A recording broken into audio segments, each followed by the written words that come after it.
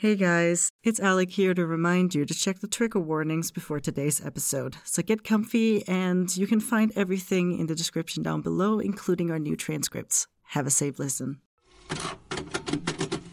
Mythiel presents Circes.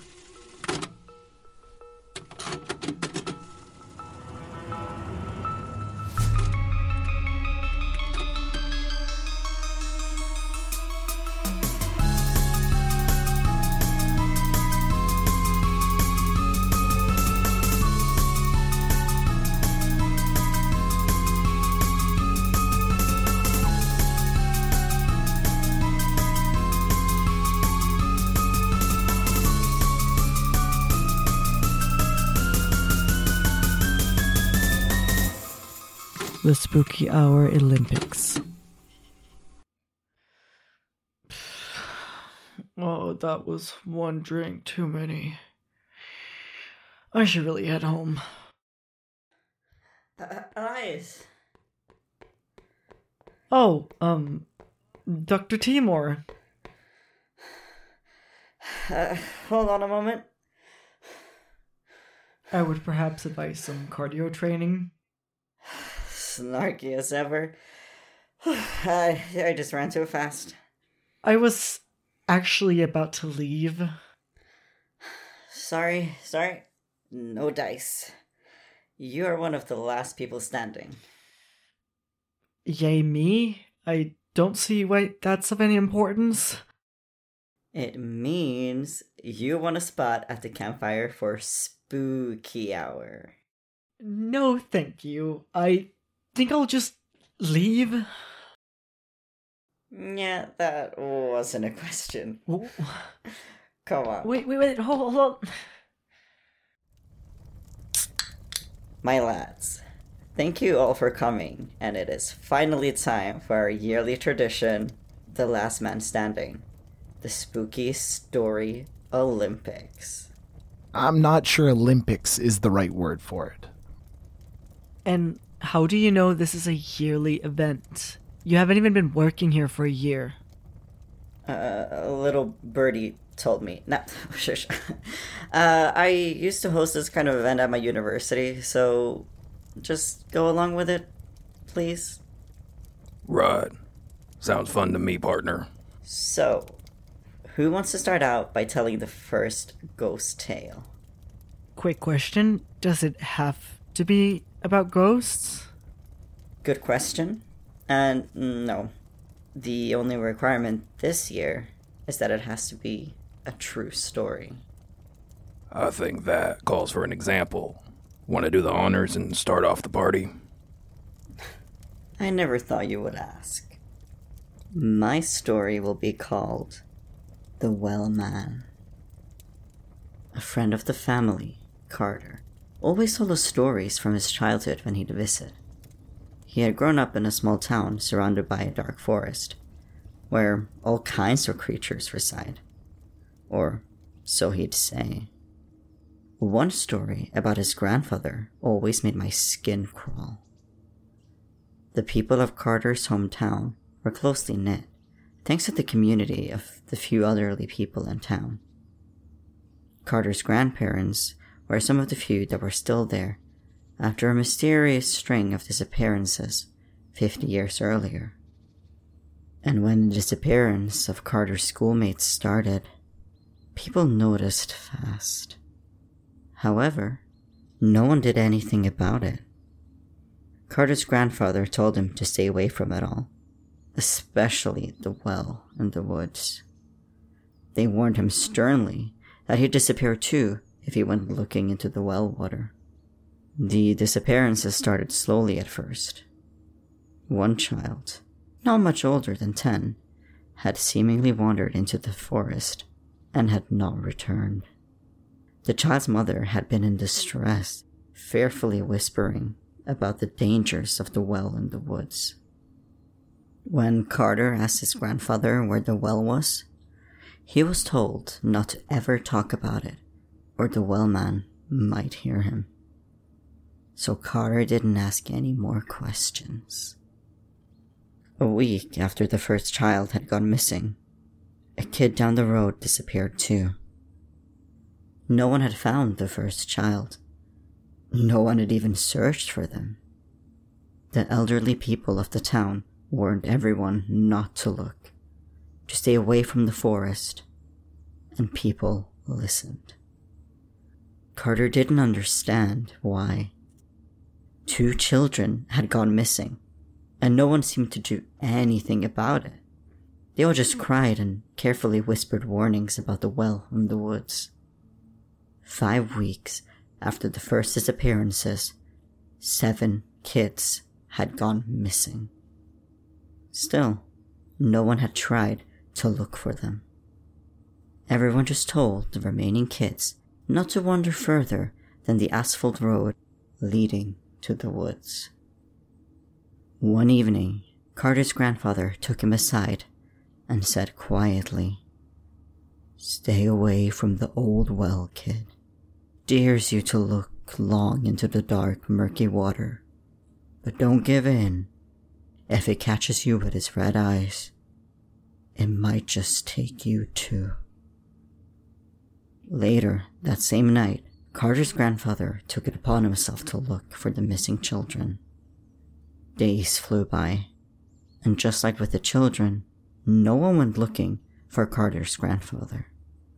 Carter himself tried, but his grandmother stopped him before he managed to sneak out. She said things would simply figure themselves out. Eventually, as a week passed, Carter could no longer control his curiosity and worry and had gone into the forest to see it all for himself. A well could not be that dangerous, and even if it was, he would just not go near it, he had told himself. His grandfather was gone, and the least he could do was look for him. As he neared the end of the asphalt road and felt the gravel beneath his feet, he saw a figure by the edge of the forest, hiding in the shadows. Maybe the light was just playing a trick on him, but he could have sworn he saw a pair of glowing red orbs in the dark by the tree line. They vanished as quickly as they had appeared, though, and he was relieved to see his grandfather step out from the shadow soon after. The old man stood before him, dripping wet from the waist down. He stumbled closer, falling to his knees as he reached Carter, and he said with a labored breath, "Don't look behind me. The well man is not in the well."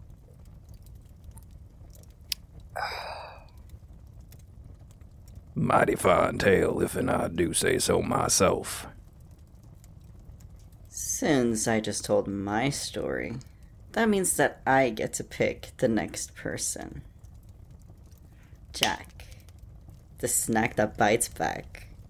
How about you go next?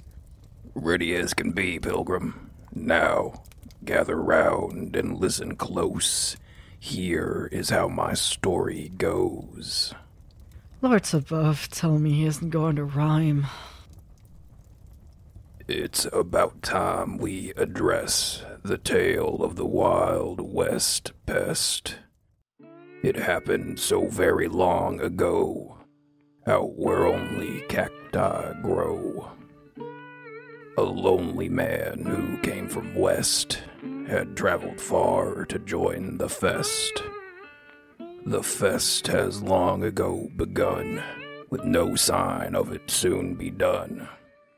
No one could have foretold the secret the man kept untold.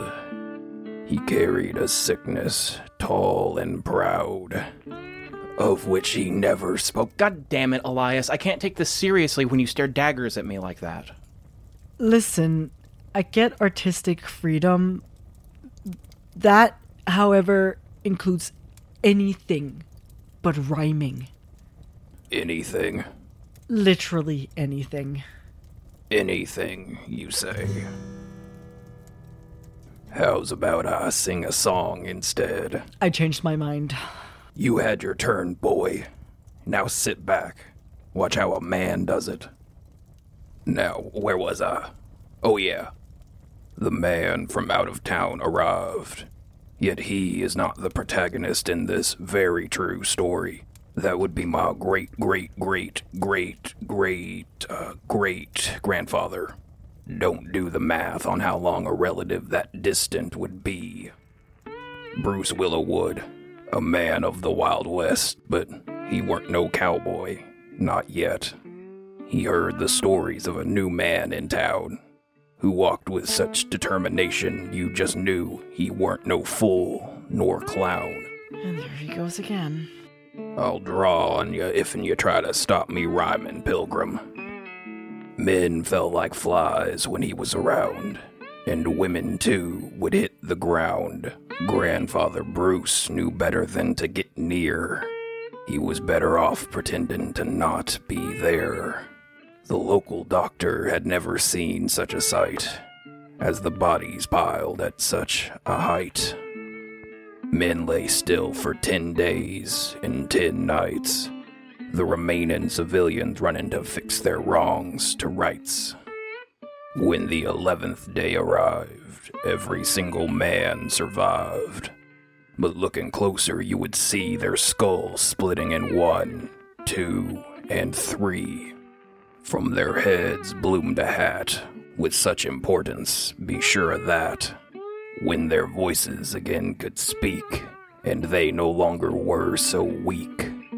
From their beds they would arise, standing tall and now more wise.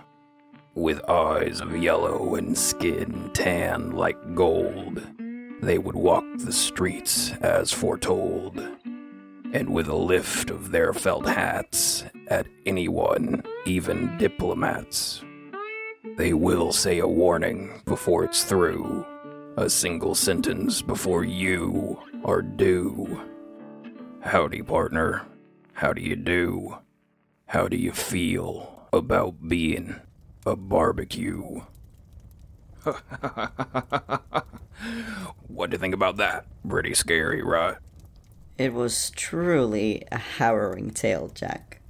Come on. Are you sure that's a true story, Jack? True. You bet your sweet ass it's true. My great-grandfather told me that story when he was still around. I know it by heart. Now, who should we send off to the chopping block next? Since he's just sitting there all gloomy like, I think it's about time we hear what Mr. Grumpy Pants has to offer. Right. At least I won't have to go last. Go on then, Elias. Spin us a yarn. Let's just call my story... Embla. Great start. My mom used to tell me stories of Embla, always speaking of her with an air of importance. She sat perched on the windowsill throughout my childhood, her face fading into an almost grayish hue as the sun mercilessly attacked her porcelain skin. Now, that's what I forgot to tell you.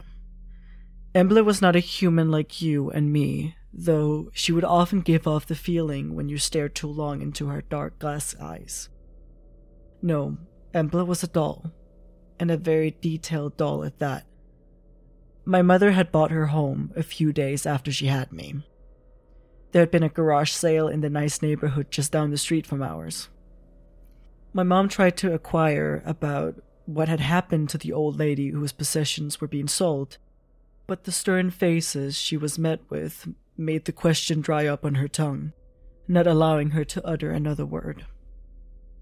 She had been about to count her losses and get out of there before their eyes would dig further into her, when Embla had fallen headfirst at her feet, almost scaring my mother half to death. She confessed later that she has no idea as to why she had bought the doll. In all honesty, she didn't even remember doing so.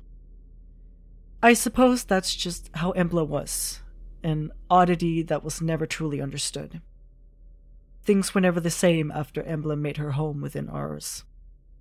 At first, it wasn't too noticeable. She had settled herself on the long game. A few things would start to go missing, but nothing major. She mostly hid my mom's bookmarks, spoons specifically, and other such nonsense. My mother would only notice the difference when the doll was suddenly dropped on her bed from out of nowhere, like a rift in the air had opened and dropped it carelessly on her sheets. It was when Embla started to move that my mother realized that something about her wasn't quite right.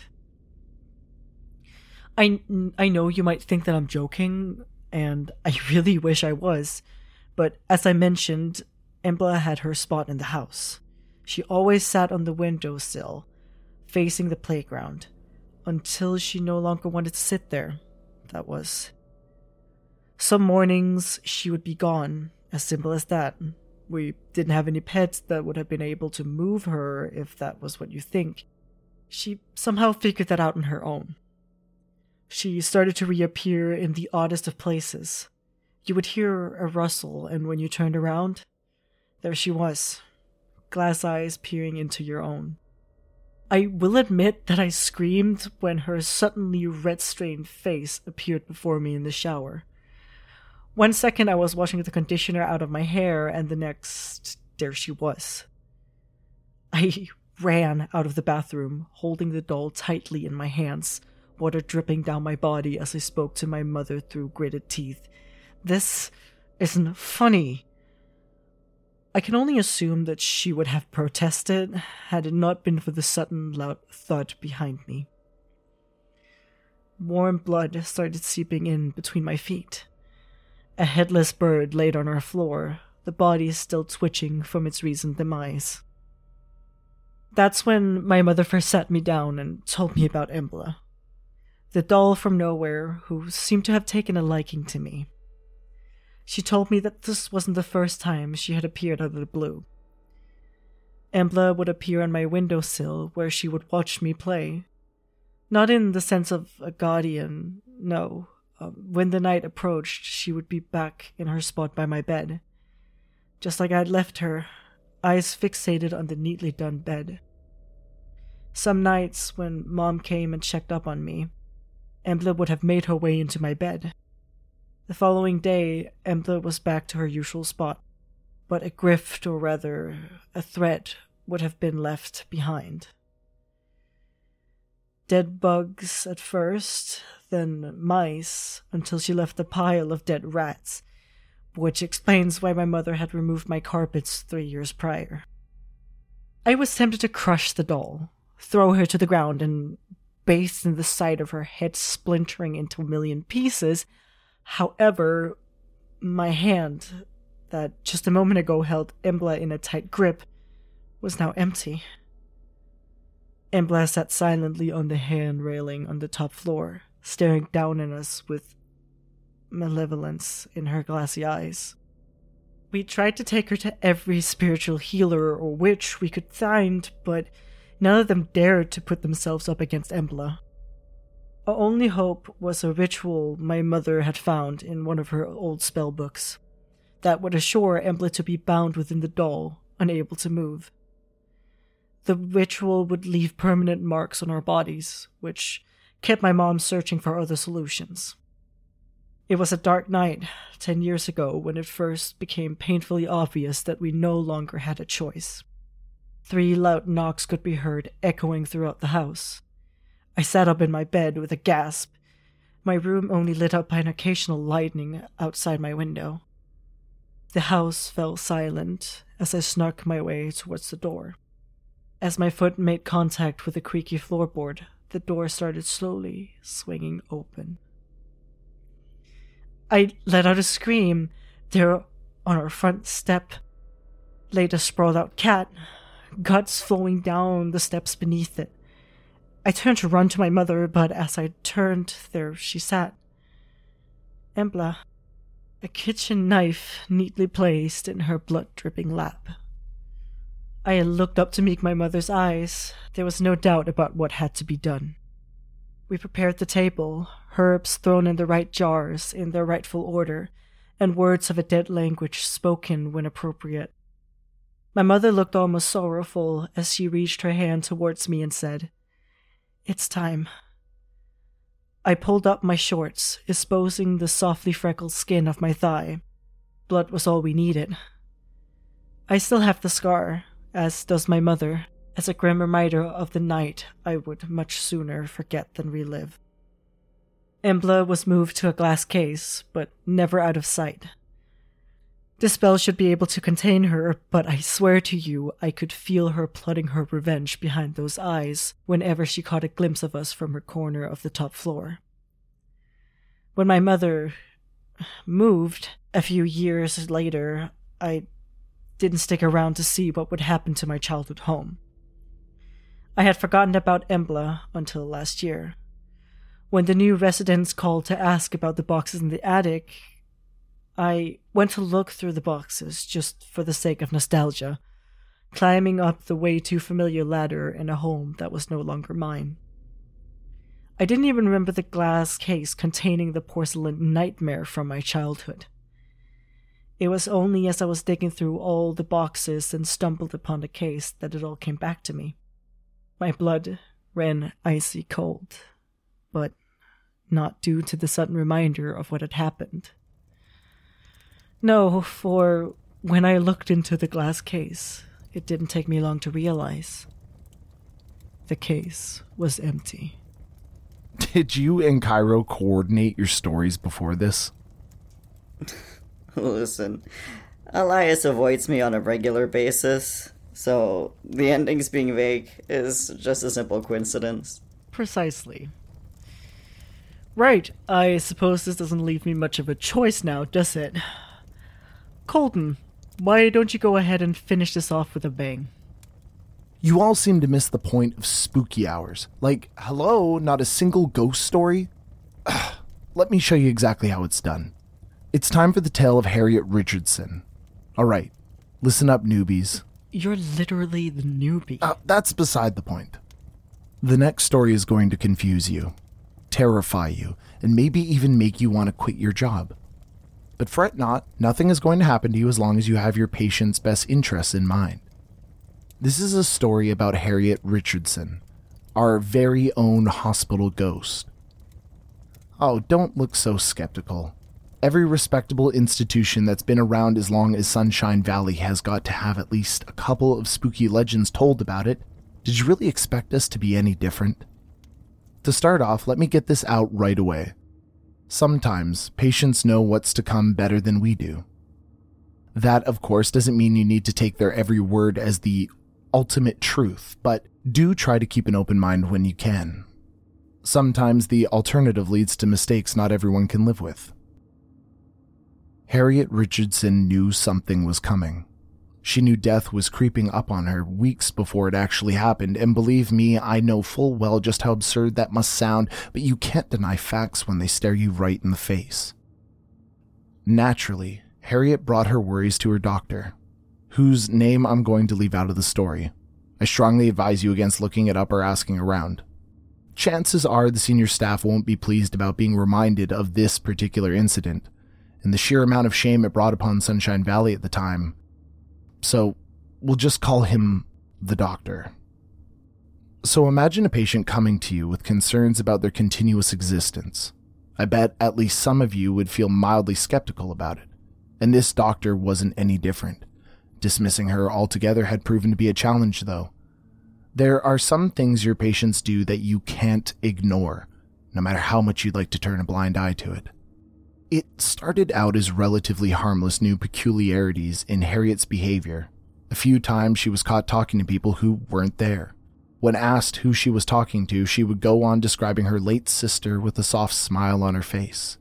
Harriet's eyes were clear all the while, leaving no doubt that she understood exactly where she was. She would answer the doctor's probing questions with excellent clarity, yet somehow managed to fit in conversations with the dead into her perfectly logical version of reality. When asked what they were talking about, Harriet would say something along the lines of making plans. As it turned out, by plans, she meant all the things she and her sister were going to do when she passed away, which was going to be soon. As days passed, she would mention visits from more and more people. Her childhood friend, some old lady who only ever talked about her knitting projects, and a gentleman who always sat in the empty corner of her room patiently waiting. She knew perfectly well what he was waiting for, and told the staff as such. He is waiting for me to move on. They all are, in their own ways. I know that would have freaked me out half to death, and it seemed to have the same effect on our doctor. There is no way of guessing what exactly was going through the doctor's head, but whatever it was, the man's reaction to those occurrences was complete denial. It is a mental institution, he would say. People here are incredibly good at believing what they want to believe. It is up to us to discern truth from falsehood. After that, anything slightly unconventional Harriet mentioned or complained about was treated with a somewhat gentle but firm rebuttal. Ignored was her newfound tendency to stay in her room, instead of socializing with other patients in favor of spending time with whatever invisible presence visited her that day. Unnoticed were her struggles with thermoregulation as she kept muttering something about the chill of the beyond seeping through her bones every time she took a breath. Overall, I can't imagine she enjoyed her stay at Sunshine Valley very much at the time. "The gentleman says I'll be leaving with him tonight," was what she said the day it all ended. When asked where the gentleman was taking her, the answer was perhaps a bit predictable, but nonetheless chilling. "To my final resting place." As you could have guessed, the doctor didn't take her words seriously, and as you could have assumed, Harriet Richardson passed away that very night. And that should have been it. Would have been it were the doctor to show any signs of remorse over what happened. Because, spoiler alert, he didn't. Not really. Not in a way that would convince the former staff or Harriet. Soon after the incident, our sour doctor started showing signs of paranoid behavior. He tried to hide it, but therapists at Sunshine Valley have their jobs for a reason. We are equipped to spot odd behavioral patterns, and with time your brain just stops distinguishing patients from colleagues. The longer we work together, the more privy we tend to become to everyone's personal issues, and so, the doctor's issues were clear for all to see as well. The man became jumpy, his eyes permanently bone-weary from what looked like a significant lack of sleep. Without any reasonable explanation, he kept checking over his shoulder as if expecting someone to take a swing at him. Next came the constant muttering under his breath, the jittery hands that failed to hold still as he signed the daily paperwork, and the looks of suspicion aimed at every living soul in the building. It was all becoming a bit too much for the rest of the staff, as well as the patients, until one day the doctor didn't show up for work at all. Some of the therapists would admit to each other that it was probably for the best, too. Or it would have been for the best, were the doctor to actually leave and never come back. Instead, he was found in one of the vacant patient rooms that very day with the door locked from the inside. The man was entirely convinced he was going insane. No amount of questions made him confess the full extent of his reasoning for that, though.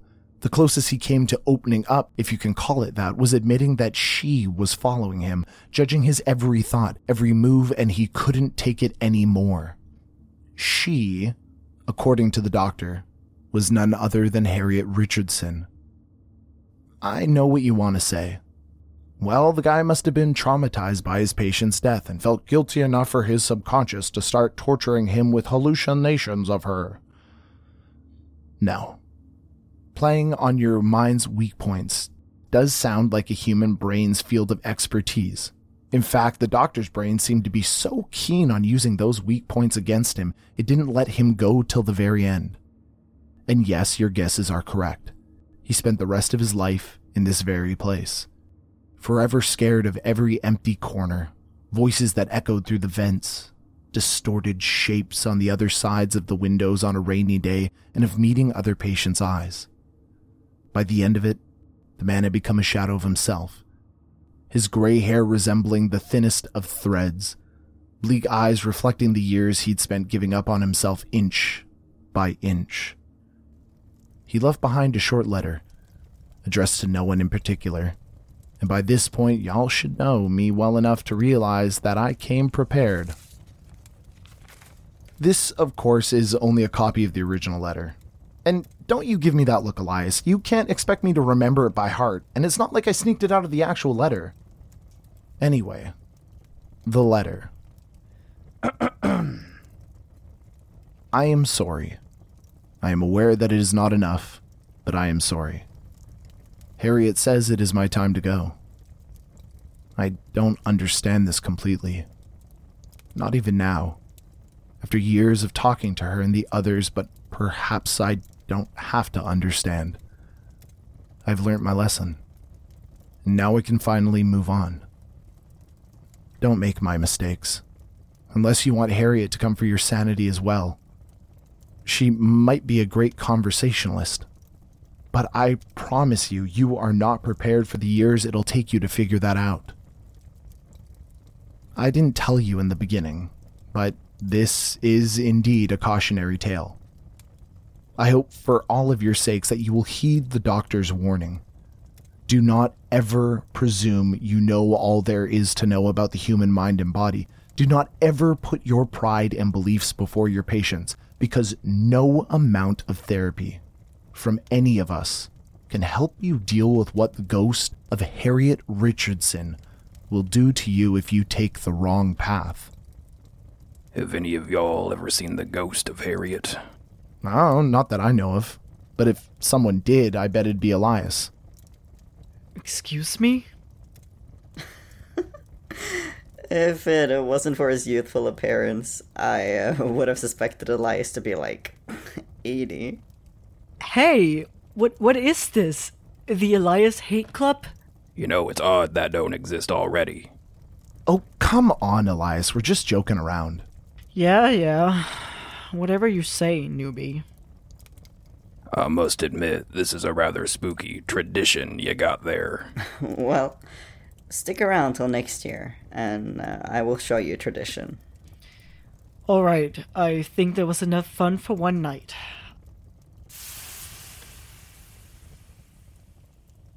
I've had one too many ciders and a long shift waiting for me tomorrow. Ugh, don't remind me. My shift starts in 5 hours. I'm tempted to find an empty room and sleep off the booze. I live like 5 minutes away if you want to crash at mine. Come on, who do you take me for, an easy lay? Come along and we shall find out, pretty boy. Only this once. Hey, you said it, not me. Fancy a ride home? But you don't even live near me. Perhaps, but I do fancy a drive myself. If it wasn't for the fact that the next night bus is in 30 minutes, I would have said no. That's good to know. Now, come on. Sources is licensed under a Creative Commons Attribution Non-Commercial Share-alike 4.0 International License. Featuring Alexander Bautner as Elias Short, Henry Johannesson as Cairo Timor, the endlessly talented Dylan Griggs as Jack. Check out his podcast, Will Be Gone. And the fabulous Cole Weavers as Colton. Check out his podcasts, Tiny Terrors and The Town Whispers. Audio edited by Henry Johannesson and Els Sadi. The Wellman was written by Jay Jacobson. Wild West Pest and Embla was written by Alexander F. Bautner. The Legend of Harriet Richardson was written by Rita Bautner, with dialogue written by Alexander F. Bautner. Manuscript edited by Rita Bautner and Els Sadi. Until we return November 5th, we here at Sources wish you all a very spooky Halloween.